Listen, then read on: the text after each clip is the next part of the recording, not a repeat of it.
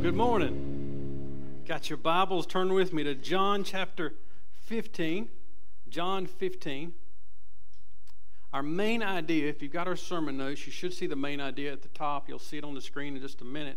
That's going to be the main idea for the next 2 weeks. We're going to look at verses 1 to 17 over the next 2 weeks. And we're going to work through about a verse 11 today.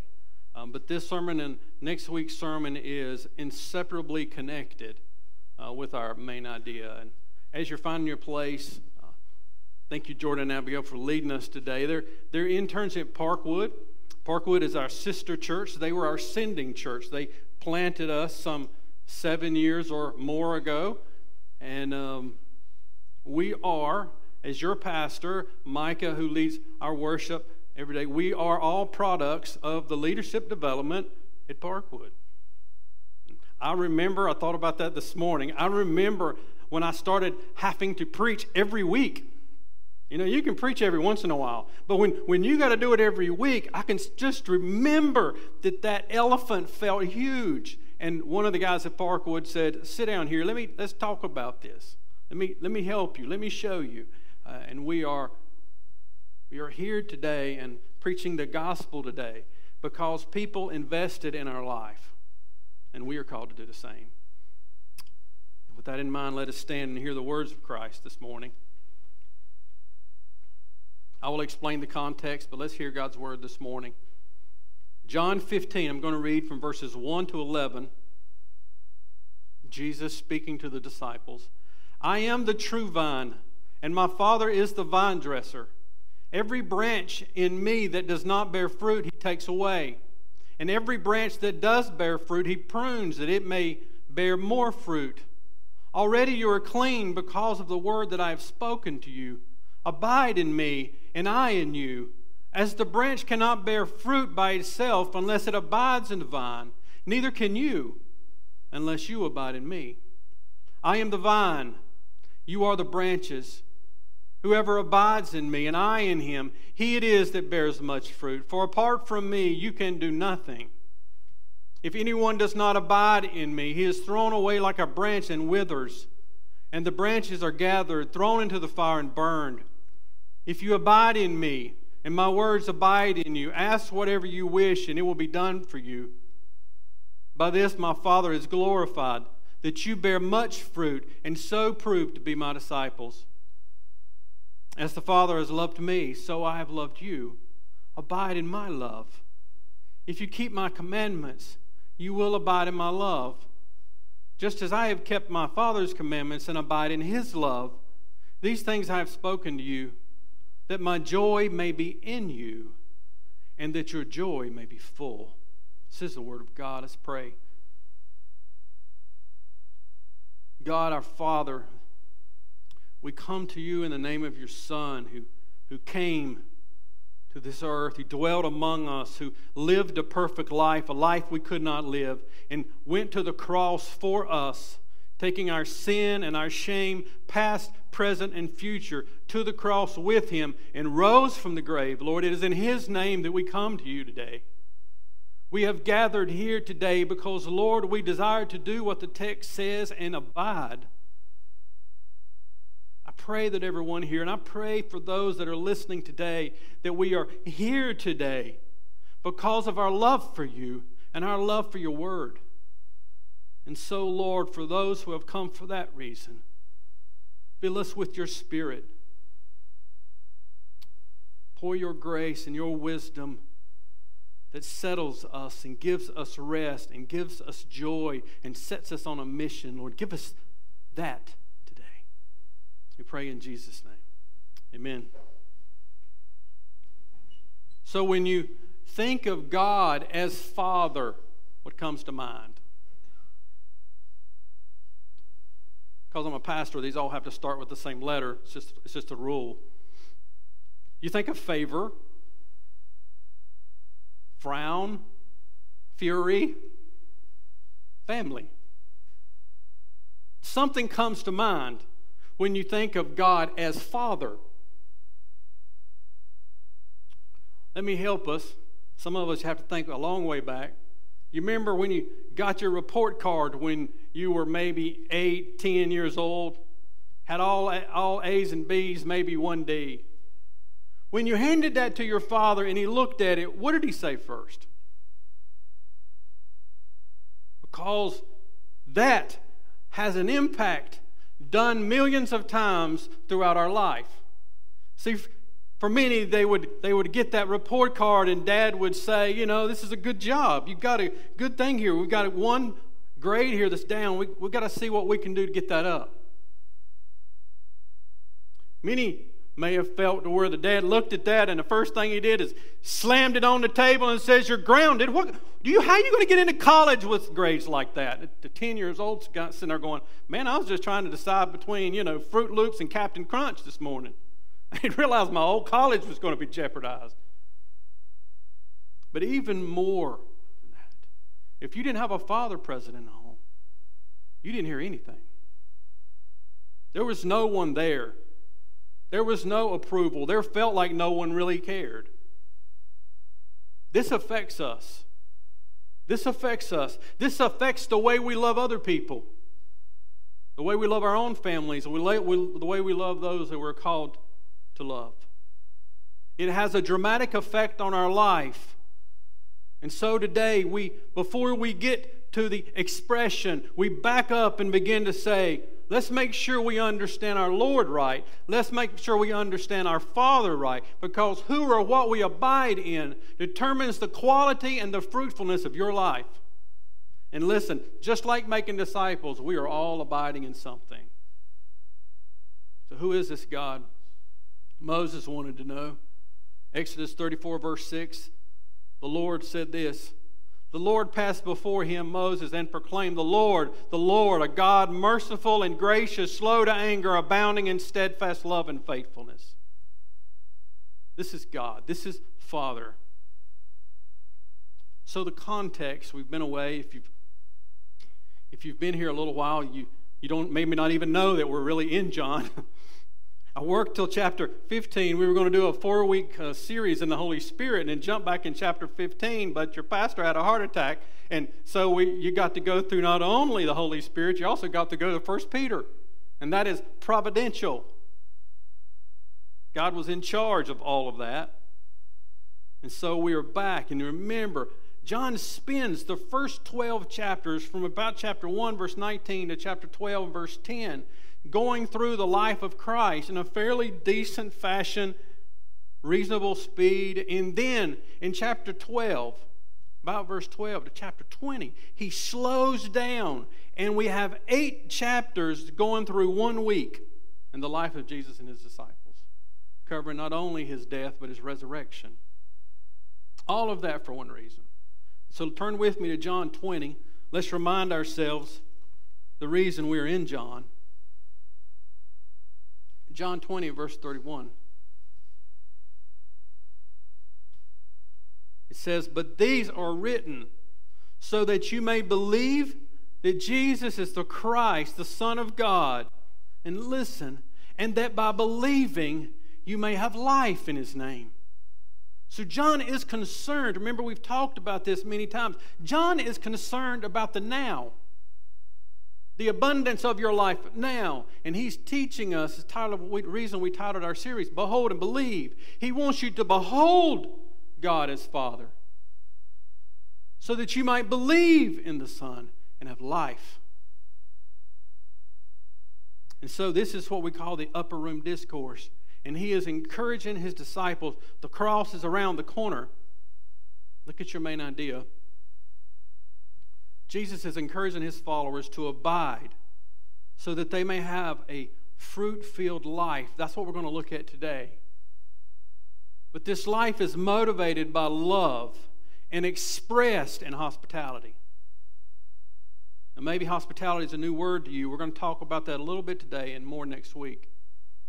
And I want us today to start where we should start. Let's look at 5 lessons we can look from this text for fruit-filled living.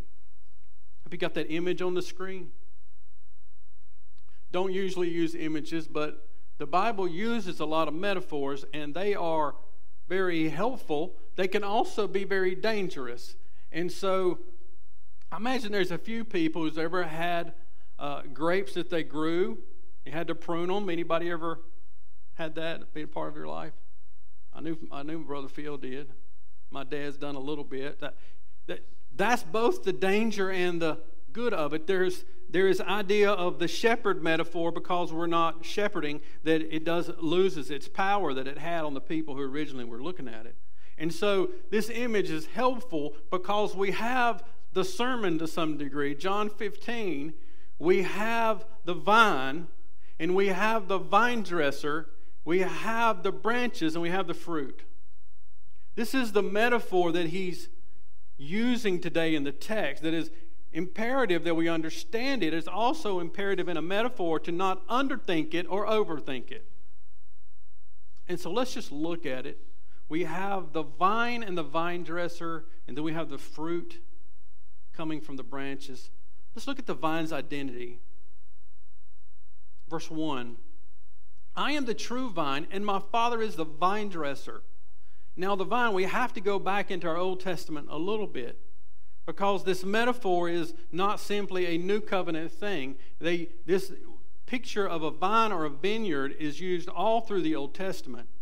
The vine in the Old Testament was a symbol of Israel. Turn with me to Psalms 80. There's many, many places we could go here. I just tried to pick out some that was the clearest.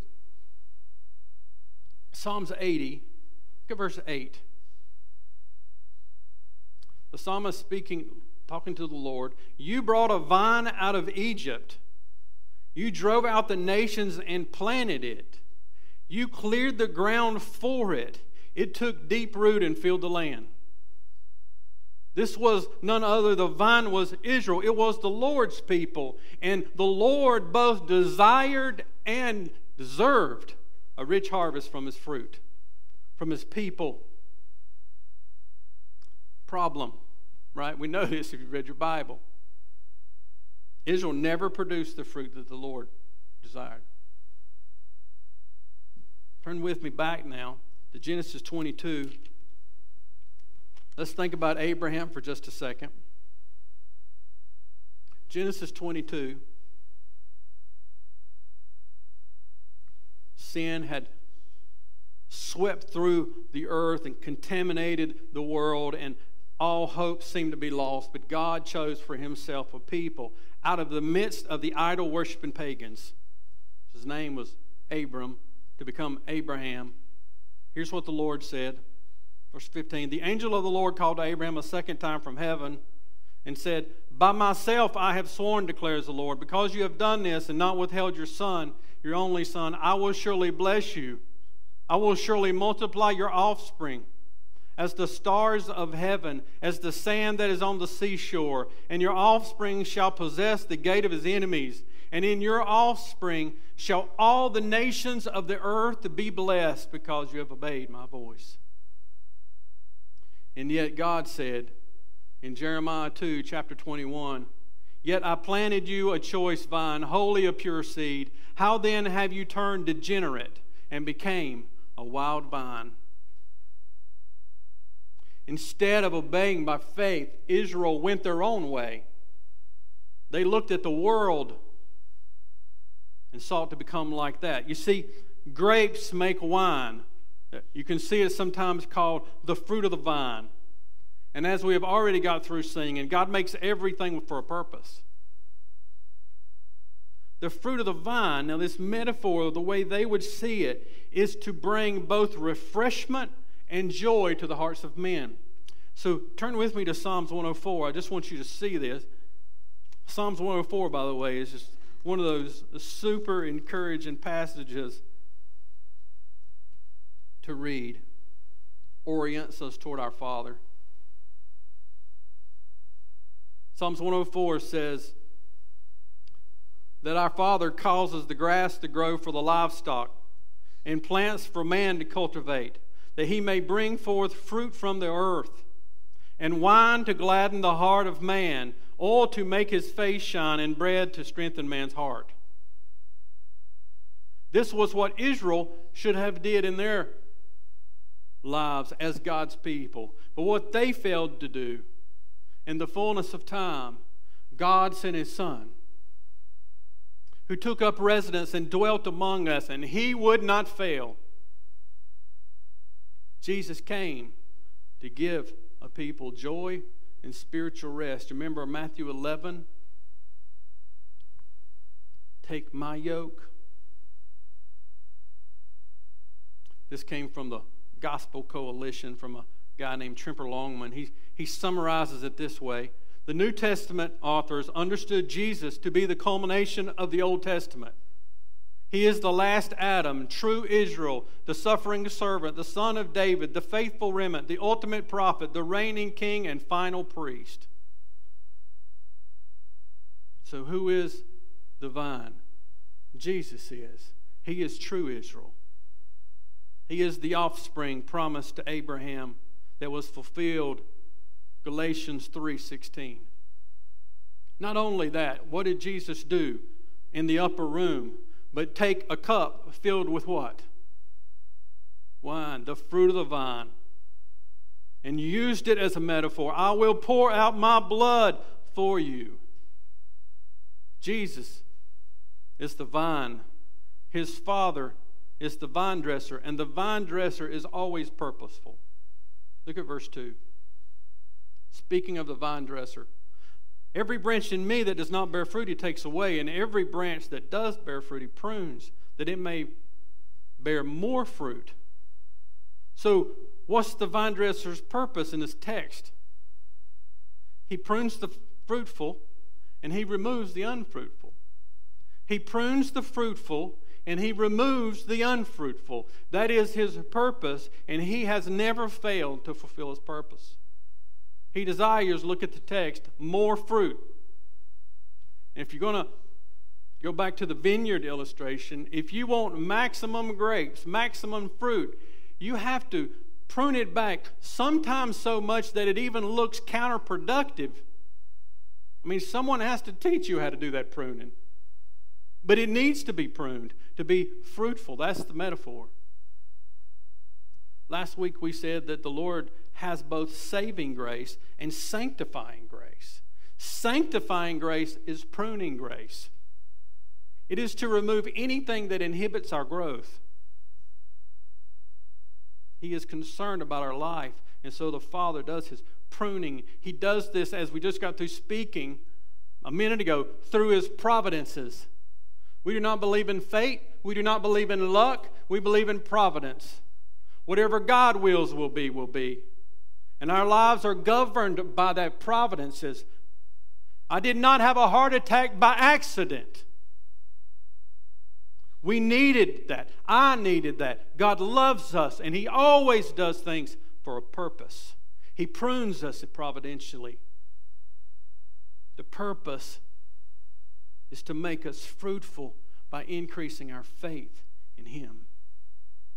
But oh, how important it is to understand his Father.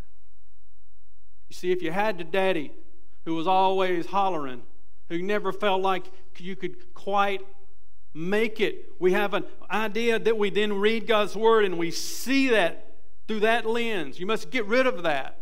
Proverbs 3:12 says this: the Lord reproves him who he loves, as a father the son in whom he delights. Do you see that? The pruning comes from love. It comes from the fact that he delights in us. We are no bother to him. This is why the Lord wanted us to study 1 Peter. 1 Peter 1:6-7 says it this way: in this you rejoice, though now for a little while, if necessary, you have been grieved by various trials. Verse 7, so that the tested genuineness of your faith, more precious than gold that perishes, though it is tested by fire, may be found to result in the praise and glory and honor at the revelation of Jesus Christ. He's doing something in our life that we can only imagine. And his pruning snips that he uses is primarily his word. Look at verse 3. Already you are clean because of the word that I have spoken to you. So the afflictions, the testing, the trials, the difficult seasons in our life are meant to drive us somewhere. It's meant to drive us to His Word. We communicate to God through prayer. He communicates to us through the Word of God. It's all meant to increase our faith. I still remember my brother who died of cancer. When he had that cancer, used to quote Psalms 119 all the time. Before I was afflicted, I went astray, but now I keep your word. Affliction drives us to the Word. 2 Timothy 3:16, Paul's instructing a pastor.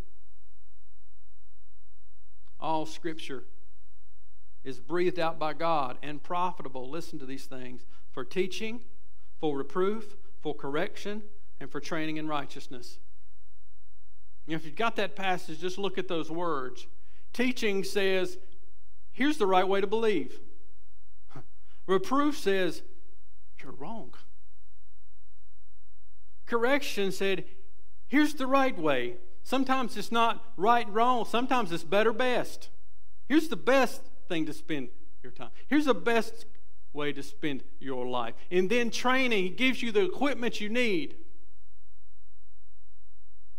All of this centers around His Word. It is the way He prunes His own. We have the vine. We have the vine dresser. And you have the branches. The branches are characterized by two things: their need and their fruit. Their need and their fruit. Let's look at the need. Verse 4. Abide in me, and I in you. As the branch cannot bear fruit by itself unless it abides in the vine, neither can you unless you abide in me. Now, who do we say the vine is? Jesus is the vine. So the branch's need is ultimately the vine. We are the branches. Our ultimate need is Christ. So, what is this text talking about? I'm not going to get into this as much as I'd like to. You have these apparent branches, some of which abide and bear fruit, and some are not abiding and are not bearing anything. The vine dresser is coming along then and pruning those that are bearing fruit and cutting off and destroying those that are not. The answer: these are what we call in today's culture the nominal Christian. They call themselves Christians. They attend churches. They hang around with other Christians, and they may even grab a hold of the moral framework and live by that. The problem is baptism doesn't save you. You're not a vine because you're a member of a church. You're not a vine because you come from a godly family. It's what it's teaching us. The true and only proof of salvation is fruit. It's fruit.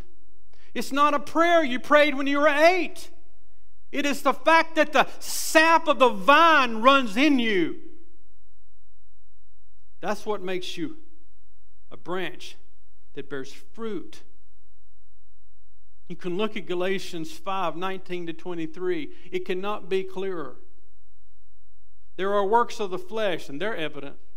There is the fruit of the Spirit, and they are evident. And only one of those are believers, those who bear the fruit of the Spirit. The point is, the branch has no ability to bear fruit without Christ. In other words, the point is, the branch needs Christ. The branch wants Christ. The branch has both us in Christ and Christ in us. I think I was trying to remember last night. I think it was Paul Tripp. It could have been somebody else. I had to read a lot, study a lot, and forget a lot. Is that we oftentimes can take apples and tape them to orange trees and think that because they're taped on there that you are actually an apple tree. So all you really have to do is wait. because the fruit will rot and fall away. The need is Christ. And along with that, the need is abiding. This is a word that is very important to John. It's one of those key words of the whole book. The need of abiding. Verse 5, I am the vine and you are the branches. Whoever abides in me and I in him, he it is that bears much fruit. Apart from me, you can do nothing. If anyone does not abide in me, he is thrown away like a branch and withers, and the branches are gathered, thrown into the fire, and burned. Now he steps out of the metaphor and begins to explain what he means by this metaphor. That the Lord's people, his disciples, the ones that are headed to the cross and will walk away from him, must abide. That word abide means to remain. It means to lodge. It should bring up John 1. He incarnated himself and dwelt among us. He abided with us. It's present active. He abides and he keeps on abiding. That's what he's telling us to do today. Keep on, persevere, don't stop. What does it mean to abide? Well, I love men who say things better than me, so that's why preachers quote. I think it's on the screen. J.C. Ryle. He has 2 sentences here. Both of them, I couldn't find a better definition of what it means to abide. To abide in Christ means to keep up a habit of constant, close communion with him, to be always leaning on him, resting on him, pouring out our hearts to him, and using him as the fountain of life and strength, and as our chief companion and best friend. So do you see the first key component to abiding? It is our intimacy. It is our communion with God. It is our normal pattern of life. He is our best friend. We're going to talk about that next week. And if that's true, then the second sentence is also true. Continuing to quote, to have his words abiding in us is to keep his sayings and precepts continually before our memories and minds, and to make them the guides of our action and the rule of our daily conduct and behavior. This is what it means to abide. Listen, and it doesn't mean anything else. To say we love Jesus is to say that we love to persevere, and the center of our life is how do we abide more and more. And what we have just experienced is COVID, as churches started coming back into the building and people were gone, was nothing other than God's pruning hand. Because you don't have to tell a Christian to gather to worship his Lord. He's going to worship him. If he has to gather with the cows and do it, he'll worship the Lord. We abide because of our love for him. This is sobering. There is a high cost to not abiding. There is a high cost to be a fruitless branch. Look at verse 6. Speaking of that which is to come, he will cut them off, throw them away, and they will be burned. There is in this a promise. And the promise is those who abide will produce fruit. You shouldn't take this as shame slapping this morning. If it is, you missed the whole point of the message. The promise is fruit. The promise is that the vine produces something in the branches. Here's good news this morning. I'm not, and you're not, the vine or the vine dresser. Amen. That's good news. I don't save anybody. God didn't put the pruning shears in my hand. He's the vine. Jesus is the vine. The Father's the vine dresser. I'm a branch. I'm beside of you. We're trying to bear fruit together, right? We're all dependent on the same one for that fruit. Look at verse 7. If you abide in me and my words in you, ask whatever you wish and it will be done for you. Isn't that a powerful promise? Now you have to go back to your definition of abiding to make sure you don't start saying, oh yeah, well that means this, that, and the other. What would it mean if I was so close to the Lord and his word is so close in my mind that he governs my actions and my relationships and everything? He says, With that kind of abiding, ask whatever you wish. In other words, abiding produces the fruit of powerful prayers. They're powerful. You ever been around a prayer warrior? You know it when one of them's prayed for you. James 5:16 said, the prayer of a righteous person has great power as it is working. It's amazing. Our sovereign God uses our prayers to accomplish His will. Verse 8 says all of that, this abiding brings glory to our Father. It brings joy to our lives, and this brings glory to our Father. Your Father does not get joy by making you miserable. He gets joy by making you like His Son. Where there is fruit, there's life. Again, pulling from a guy, J.C. Ryle, paraphrasing, he says, those who desire a little Christianity and only a little of the fruit of the Spirit need not wonder why they enjoy a little peace, a little hope, and leave behind a little legacy.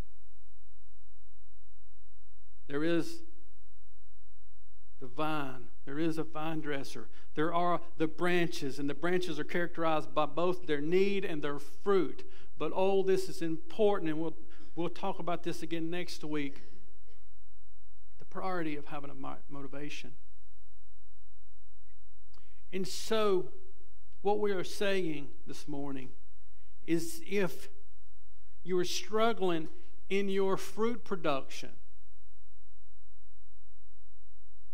we must first go back to our motivation. Why do we want that fruit to start with? What's the point of the fruit? What is the Father doing in my life? What has the Son commanded me to do? Do I really care? Verse 9. As the Father has loved me, so have I loved you. Abide in my love. To be a Christian is to be loved. Loved by God, the one who creates and sustains all things. Jesus is saying here in verse 9 that His love for us and the Father's love for us is like their love for each other. This is why we can't be snatched, you see. Because we're family. Had this conversation with my kids the other day. What would it be like to have a father who, if you got a D on your report card, said, start over? No. As the Father loved me, so I have loved you. Abide in that. In that. This is first. This is chief. The fruit's going to come. The motivation has to be right. Love motivates obedience.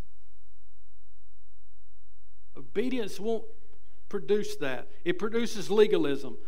Love motivates obedience. Look at verse 10.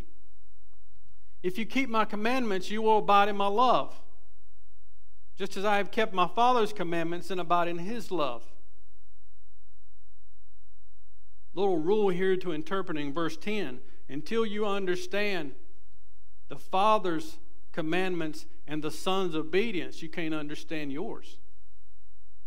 What motivated that? What was first? Love. This is not love like the world. Oh my goodness. Where love means just acceptance.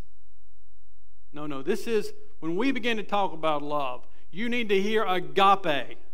This is God's love. It is a sovereign love. It is a love that loved us when we were His enemies. It was that love. It is an unfailing love. It is the love of the Psalms. It is that love. It is covenant love. He loves us. And that love produces obedience. Psalms 40, verse 8 says this, I delight to do your will, O my God. Your law is within my heart. I am not obeying to try to earn something. I am obeying precisely because I am loved, and I am abiding in that. Love precedes joy. Love is essential to fruit. And here's where we're going next week. Love for God produces our love for others. And when we have no love for the stranger and no love for our church members, we need not wonder what we are lacking. We're lacking a love for God.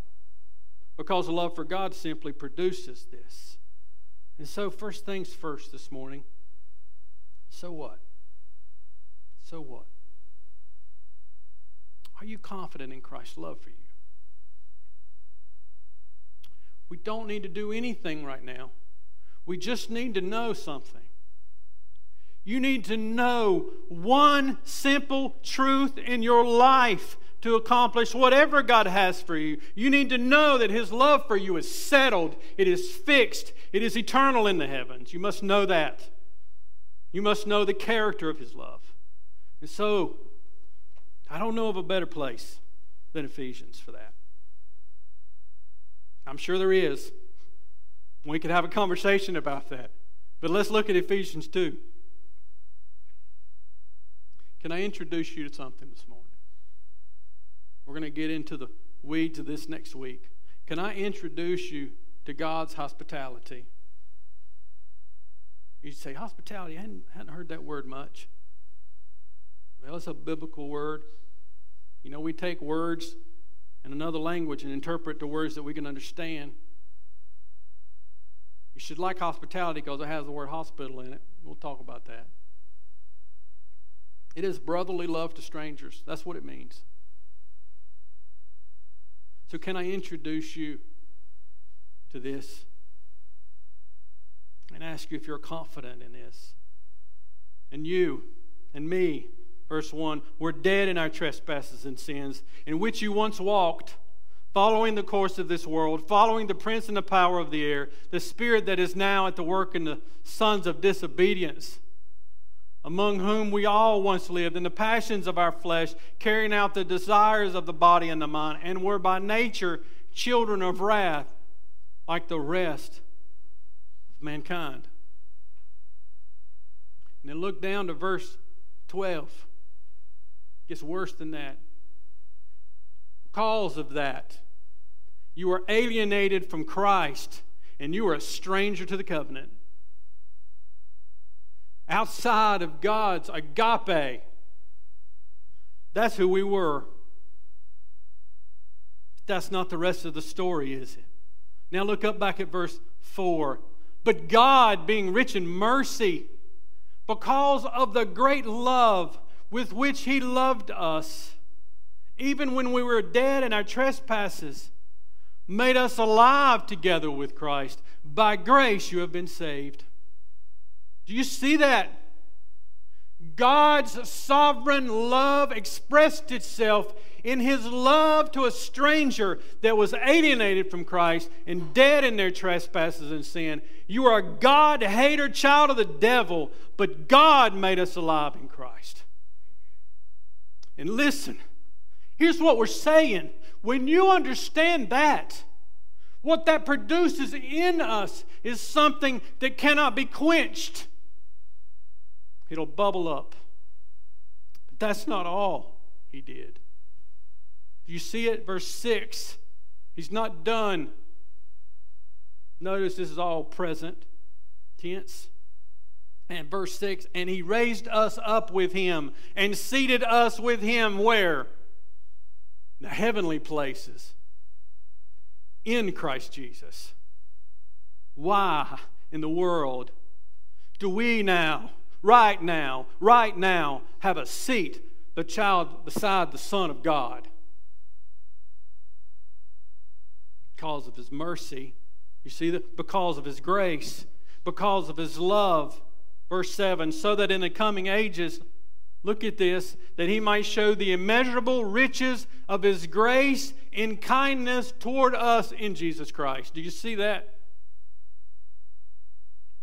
God was hospitable to strangers who did not deserve it. And He sits us at the table with the King of glory. We have nothing to boast about, you see in verse 9. We are His workmanship, created in Christ Jesus for good works. And so let us do them. Because this is who we are. Do you know that this morning? Are you confident in that? Is that your story? Could you tell it? That's my story. And if you're in Christ, it's your story. This is the joy of Christ that begins in the gospel, that bleeds out into our life. John 15, verse 11, he says this. These things I have spoken to you. Listen, that my joy may be in you and that your joy may be full. Our love for Christ will be expressed to those that we love. Our love for Christ will be expressed in our life by those that we are called to love, even those that are unlovable, even that the world thinks of those that are unreachable. He calls us to set our love on Him like God set our love on us. And in that, we will be driven not only to abide, but we will experience the fullness of joy. Let's pray together. Lord, your word is inexhaustible.